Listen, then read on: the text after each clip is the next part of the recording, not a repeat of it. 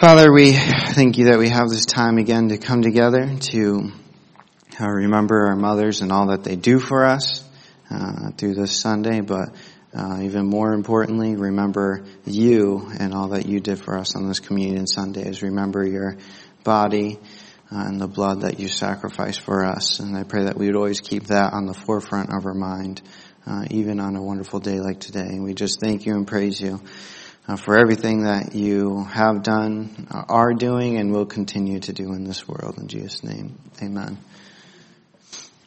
So, we'll be taking a look mainly at verses 4 and verses 19. I was looking specifically at the path. So let's just read those, starting with verse 1 to 3.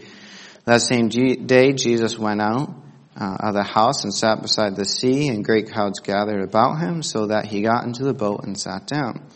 And the whole crowd stood on the beach. And he told them many things in parables, saying, A sower went out to sow, and as he sowed, some seed fell along the path, and the birds came and devoured them. And so then you get to later on in verse 18, where Jesus then is telling the disciples what the parable means, because they ask him, as we looked at last month, and I'm sure you all remember. So I'm just kidding. So verse 18 to 19, it says, Hear then the parable of the sower. When anyone hears the word of the kingdom and does not understand it, the evil one comes and snatches away what has been sown in his heart. This is what was sown along the path. And so we're going to be taking a close look at these two verses to see what are the characteristics of the path. And so if you recall, Jesus has now transitioned his ministry into teaching in parables. If you remember, the disciples asked him and said, Why do you speak to them in parables? So they note the difference in the way he talks to them. And if you remember, he quotes Isaiah, but basically Jesus speaks in parables to do two things. To reveal truths, the truths that are hidden for those who love him and acknowledge him. There will be more truths revealed through those parables. He says, For the one who has, more will be given.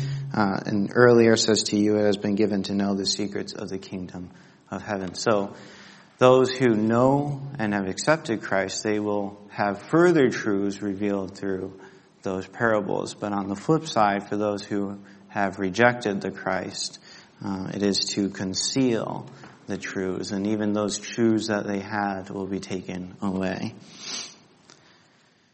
When you look at this parable, there's three major things that we have to think about. The first one is the seed. And so the seed here is the Word of God. And it's important to remember that the power of the plant comes from the seed. And so the seed is the Word of God. And we know this, you could look at verse 19 there. When anyone hears, you hear the word of the kingdom of heaven. But also in Mark, it says a sower sows the word. And in Luke, he gets right to the point, which is the most condensed version of this parable. It says the seed is the Word of God. And so when you are thinking about what is the seed, it's important to think about the seed being the Word of God. Or you could think about it as well as part of that being the gospel. But really all of the Word of God. So that's the seed. And then you have the sower. It's not really specified who the sower is in any of the Gospels. At the moment, could be seen as Jesus, who is the ultimate sower of the Word, who is the Word. But it's better to see this as anyone who is proclaiming the Word. Simply put, this can be you, this can be the preacher, this can be the evangelist, right? The person going out and planting the seed, as we say. You can think of this in 1 Corinthians 3:6. Paul says, I planted, Apollos watered, but God gave the growth. So he's using kind of that same analogy of throwing the seed. And so the sower is anyone who is sharing the gospel, or sharing the word of God. We need to take note on two things. First, the seed and the sower. The big thing here is that they don't change. There is no variance in the seed. It is the seed. The same seed that is cast on the path is also on the rocky ground, is also on the good soil. It doesn't change. There's not different kinds of seeds. Same with the sower. There isn't different kinds of sower. The sower doesn't throw things at a different rate. The only thing that changes within the parable is where the seed is placed, or where it is thrown to. Which brings us to the last thing, which is the soil. And so the soil represents in the parable man's heart. And when he's thinking about this, Jesus was both looking at and explaining to his disciples the different kinds of people who would hear the word of God. And he points to 4 different kinds of people. This is important because as the disciples go out to preach the good news, they're going to come across these people and they're going to wonder, why isn't that they didn't accept the good news? And Jesus is basically explaining to them very early on why. First of all, you have the path, which we're looking at today, which could be seen as religious leaders, those who are unresponsive to the gospel completely. Then you have those who liked the miracles. Those are those on rocky ground. They're kind of superficial, if you will. Some were like the rich young ruler who were in the weeds, couldn't let go of their worldly possessions. And then finally, you have some who loved regardless of the cost. That was the good soil, the ones who were receptive to the word. When you're looking at the soil and thinking about the soil, it's important that we note that it is their condition and not their composition. We have a condition of being in sin. And so, in tandem, remembering that all people are ultimately hardened against God. You can see that in Romans 3. That we have all turned aside, we're going our own way. But it is our condition, right?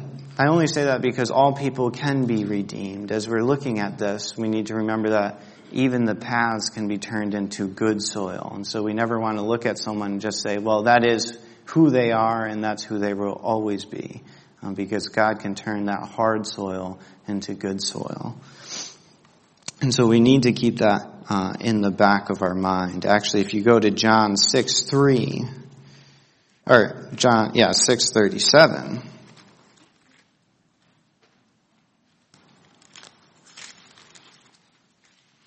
John 6:37. He says, all that the Father gives me will come to me, and whoever comes to me, I will never cast out. And it's important to remember that those who come to Christ, who are seeking repentance, they will be granted that repentance and the forgiveness of sins. The question is, will they do it? So that's kind of the introduction. Again, you have the seed, which is the Word of God, the sower, who is really anyone who is sharing the Word of God, and then you have the soil, which represents man's heart. The first point I want to make is the path is continually hardened. Taking a look at specifically again at verse 19, when anyone hears the word of the kingdom and does not understand it, the evil one comes and snatches away what has been sown in his heart. This is what was sown along the path. In Luke, it specifically says that the path gets trampled underfoot. That's Luke 8:5. And so it's this idea of continually being hardened. It gets trampled. And all of us have probably walked on a path. They're helpful if you're walking through the woods. But they're helpful because they're always hard. Plants don't grow there because they're always being walked on. And then that is what it is like to be on the path. Even if a seed falls there, they get trampled so much that nothing can grow there. It's too hard. The seed can never penetrate the soil. And when you're thinking about the path, it's a nice illustration for us because we live in a farm town. We actually understand these things. When people are spreading seeds around here, there is a path. And that path undoubtedly won't grow stuff because it is always getting run over. In this case, it's probably by trucks. And so the analogy is different, but it's kind of nice because as we go through the seasons, hopefully you remember the path. Hopefully you remember the rocky grounds and you see them around you and you think about those people and hopefully go and witness to those people. So the farming was admittedly different there, but at least it's a good analogy for us today because we understand it to some degree. So it says this is what was sown. And this is actually a little bit difficult for some people to interpret. This specific phrase here will be different in different versions. It's best to see the seed as the person. And so in the ESV it says, this is what was sown, but the New King James says this is he who received seed by the wayside, or the NASB says this is the one whom the seed was sown on the road. It's just important to see that the seed is being planted in the person who is the path, because he's specifically referring to the person. So it's best to see this as this is the one who was sown along the path. When you're thinking about this, the path being continually hardened, it's important to note that the Word of God really either hardens or softens you. I like what Ironside wrote. He said, the very same sun that softens the wax hardens the clay. And so the very same gospel message which breaks down the honest hearts and leads to repentance hardens the hearts of the dishonest and confirms them in their path of disobedience. And so, again, when you look out into the world, you have a verse maybe that you love, and someone else who is an unbeliever may look at that and say, I don't like that verse. And you say, well, why? Well, I like that analogy. The same sun that softens the wax hardens the clay as well. So the path is continually being hardened. That is the first problem. And then the second one follows really closely along with that, is the path is hard. That is the result of that. It just says the seed fell along the path. And just notice that it never penetrates, it can never get into, it just falls along the path. It just lays on top. And most of us probably have tried to plant seeds at some point in time, and we know what happens when you just throw seeds along a place and never let it sink in. The birds come and take it away, and then you have to go throw more on, and then the birds take it away, and then you have to go throw more on, and so on and so forth. And it didn't change there as well. But the ultimate problem with this is sin. This is what caused the hardening of the heart.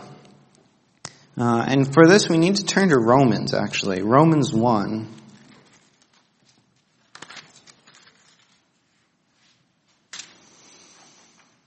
(18-20). I'll read that. It says, for the wrath of God is revealed from heaven against all ungodliness and unrighteousness. Ungodliness and unrighteousness of men who by their unrighteousness suppress the truth. For what can be known about God is plain to them, because God has shown them. For this is his invisible attributes, namely his eternal power and divine nature, have been clearly perceived ever since the creation of the world in the things that have been made, so that they are without excuse. So again, we're looking at the problem of this hard heart, and we're looking at sin, and it kind of points to the first really big sin, and that is that they are suppressing the truth. In verse 18 there. When you're thinking about suppressing the truth, it's not that they just are unaware of it, though they are, and it's not that they're just blindly walking and truth never comes their way. It's an active. They are suppressing the truth. They don't want to know the truth. And in saying that, just after verse 18, after saying they suppress the truth, he specifically points out that for what can be known about God is plain to them. So God has revealed it to them, and yet they suppress what God has revealed. They suppress the truth. And because of that, God gives them up. We see this in the following verses, and he gives them over to sin. Looking at verse 21, for although they knew God, they did not honor him as God or give thanks to him, but they became futile in their thinking, and their foolish hearts were darkened. Claiming to be wise, they became fools and exchanged glory of the immortal God for images resembling mortal man and birds and animals and creeping things. Therefore God gave them over to the lust of their hearts, impurity, dishonoring their bodies among themselves. If you go to verse 26 as well, he gave them over to dishonorable passions, for the women exchanged natural relations. Verse 28, the sin continues, and the sin continues, right? They saw God revealed himself to them. They suppressed the truth, and when they did that, their hearts became hardened and continually hardened. And ultimately they fall into more and more and more and more sin. But it's very interesting because when you look at these verses, one of the things that kind of came out to me is, right, you have the suppressing of the truth, even though it was clearly perceived. And then verse 24, therefore God gave them up in their lusts. And then you have 26, for this reason God gave them up to dishonorable passions. And then 28, and since they did not see fit to acknowledge God, God gave them up to a debased mind. And so you see that repeated 3 times in that short verse. So they see God revealed, they reject and suppress that truth, even though it is clearly perceived. They fall into sin, and at the same time, God lets them fall into that sin as well. Ultimately, it ends in verse 32, though they know God's righteous decree that those who practice such things deserve to die, they not only do them, but they give approval to those who practice them. And that is the way of sin, and you can clearly see that throughout America and the world at large today. Not only doing those things, but approving of them as well. Now, it was actually kind of interesting. There was an illustration by James Montgomery Boyce all the way in 2001. He says, some years ago I heard a conversation between 2 women in which one asked the other, why is America in such a declining moral state? Her friend replied, because people love sin. That was all the way in 2001. A lot has changed in 20 years. People love sin, and because of that, their heart gets continually more and more and more hardened against the truth. And the result, again, of that sin is going to be a hard heart. This is the path. Those who are unresponsive to the gospel. And when I was thinking about specifically, I guess, our area in America today, I see a lot of paths, so to speak. A lot of people are just straight up unresponsive to the gospel. Throughout history, you have a lot of people who will at least acknowledge there's a God. They just have the wrong God, so to speak, small g. Today, we have a problem of people just not even acknowledging there is a God, who say there is no God. And the problem is he is the fool, right?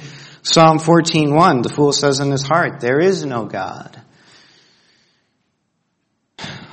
It is the person who says they want nothing to do with God.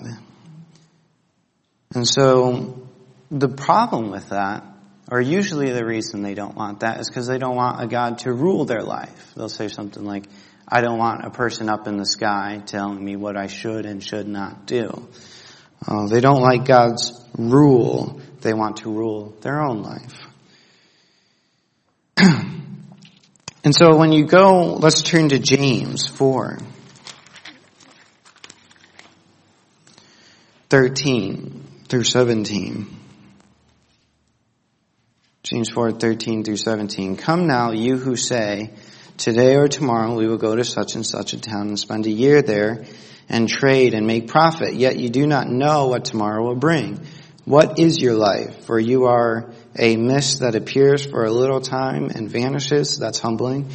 And 15, instead you ought to say, if the Lord wills, we will live and do this or that. As it is, you boast in your arrogance. All such boasting is evil, so whoever knows what is right thing to do and fails to do it, for him it is sin. And so when you're thinking about your life, there's really two outcomes. Either you can lean on God or you can lean on your own. And that's kind of what this verse is pointing to. The first person, right? Verse 13, come now you who say today or tomorrow we will go to such and such.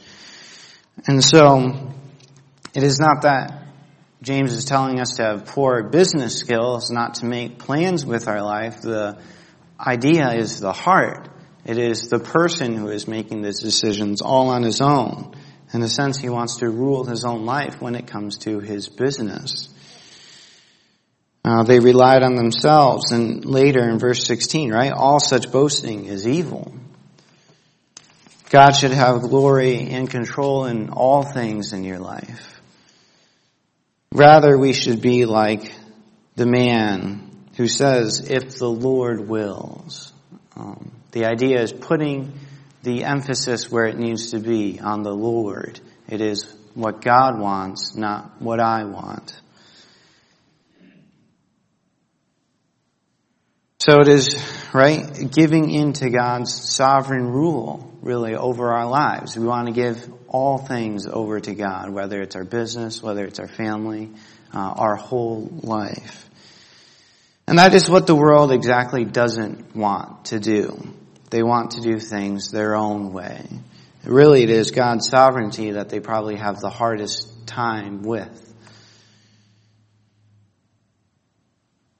So, in the end, follow the Lord's will, not your own will. Be those who are actively seeking out the Lord, like those in verse 15. If the Lord wills, should be something that commonly comes out of your mouth, not every once in a while, and not just in the big things as well, in the little things. And the thing is, I was thinking about this, it's one of those, we say, follow the Lord's will, and when you say that, how do you know if you are following the Lord's will? And I was kind of contemplating that, and I guess for the moment, the best I can come up with is Matthew 5:16. This is again talking about salt and light.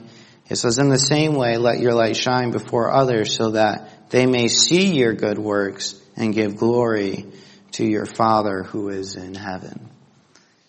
If people see your good works and give glory to God, I think then you are giving glory to God in all that you do and following His will. The idea is when people no longer see you, when they see you, they no longer see you, they see Christ in you. That when they see you, all they can think about is that you are a Christian who is walking in faith. And when I was thinking about that, I was thinking, well, that's really the goal of a preacher, often misunderstood. As I'm preaching today, I don't want you to be thinking about Caden and it's just a good talk. I want you to be thinking about the Word of God. So much so that you forget that it is Caden who is speaking. It is, right, the Word of God, that you are hearing the truths and you're so contemplating on those truths that you forget about everything else. That is kind of the goal of the preacher, to point to Christ and Him crucified and not ourselves. Sadly, I think often the preacher is praised more than who he is supposed to be praising. But in all things you do for the glory of God. We hear that all the time. And you can measure that by seeing who your life points to. Your coworkers, your family. When they look at you, who do they say you look like? Do you look like yourself, or do you look like Christ who is in you? John 3:30, right? He must increase and I must decrease. So the path is hardened or continually hardened. It gets trampled underfoot. It leads to the path being hard, that the seed cannot penetrate. And because of that, it ends up being vulnerable. It says the seed is devoured by birds. And actually that word devoured is in all three Gospels. That word is to eat up or to eat until it is finished. There's nothing left. Whatever falls on the path, the birds come and they take it all away. That is, again, because the hard heart, it has insulated itself from the Word of God, and basically the devil is capitalizing on the situation. The seed is snatched away, it says specifically, by the evil one. And you say, how? What does that look like? What does it look like to have the evil one snatch away the Word of God? And I actually came up with verse 3 that was pointed out to me in a commentary. And these are three, I think, big ways that the devil uses to snatch away the Word. And the first major one throughout all the history of church history, as we're taking a look at, is really false teachers. False teachers who come in and promote spiritual lies that contradict the Word of God, even though at times they'll use in the wrong way the Word of God. False teachers is probably the biggest one, especially today, because they hide themselves very well. It seems like every week I run into someone else who is preaching a false gospel in the world today. The second one is pride, blinding that person to even see their need for a Savior. Pride is a huge one. And the last one would be deceit. This one is also huge in the world today. People being deceived to make them think that they aren't that bad. That surely God wouldn't punish them for the little sins that they do. But we know that He is a holy God, right? And He is going to judge without holiness. It can be seen really as anything that detracts from the truth of God. Now that is how the devil snatches away anything that can distract. And God said this would happen, or Christ did, in verse 13:12, or chapter 13, verse 12. Even what they have will be taken away. And we see that through the path. So in conclusion, we're taking a kind of deep look at the path, right? Specifically that person, the person who is unresponsive to the gospel. And it's kind of sad. It's very sad because we know those people. But ultimately we need to remember that God can turn the hard path into good soil. I already said it, but we need to keep that in the back of our mind. Every person can be redeemed. And actually, if we just go back a little bit to Matthew 11, 28 through 30. Come to me, all who labor and are heavy laden, and I will give you rest. Take my yoke upon you and learn from me, for I am gentle and lowly in heart, and you will find rest for your souls. Right?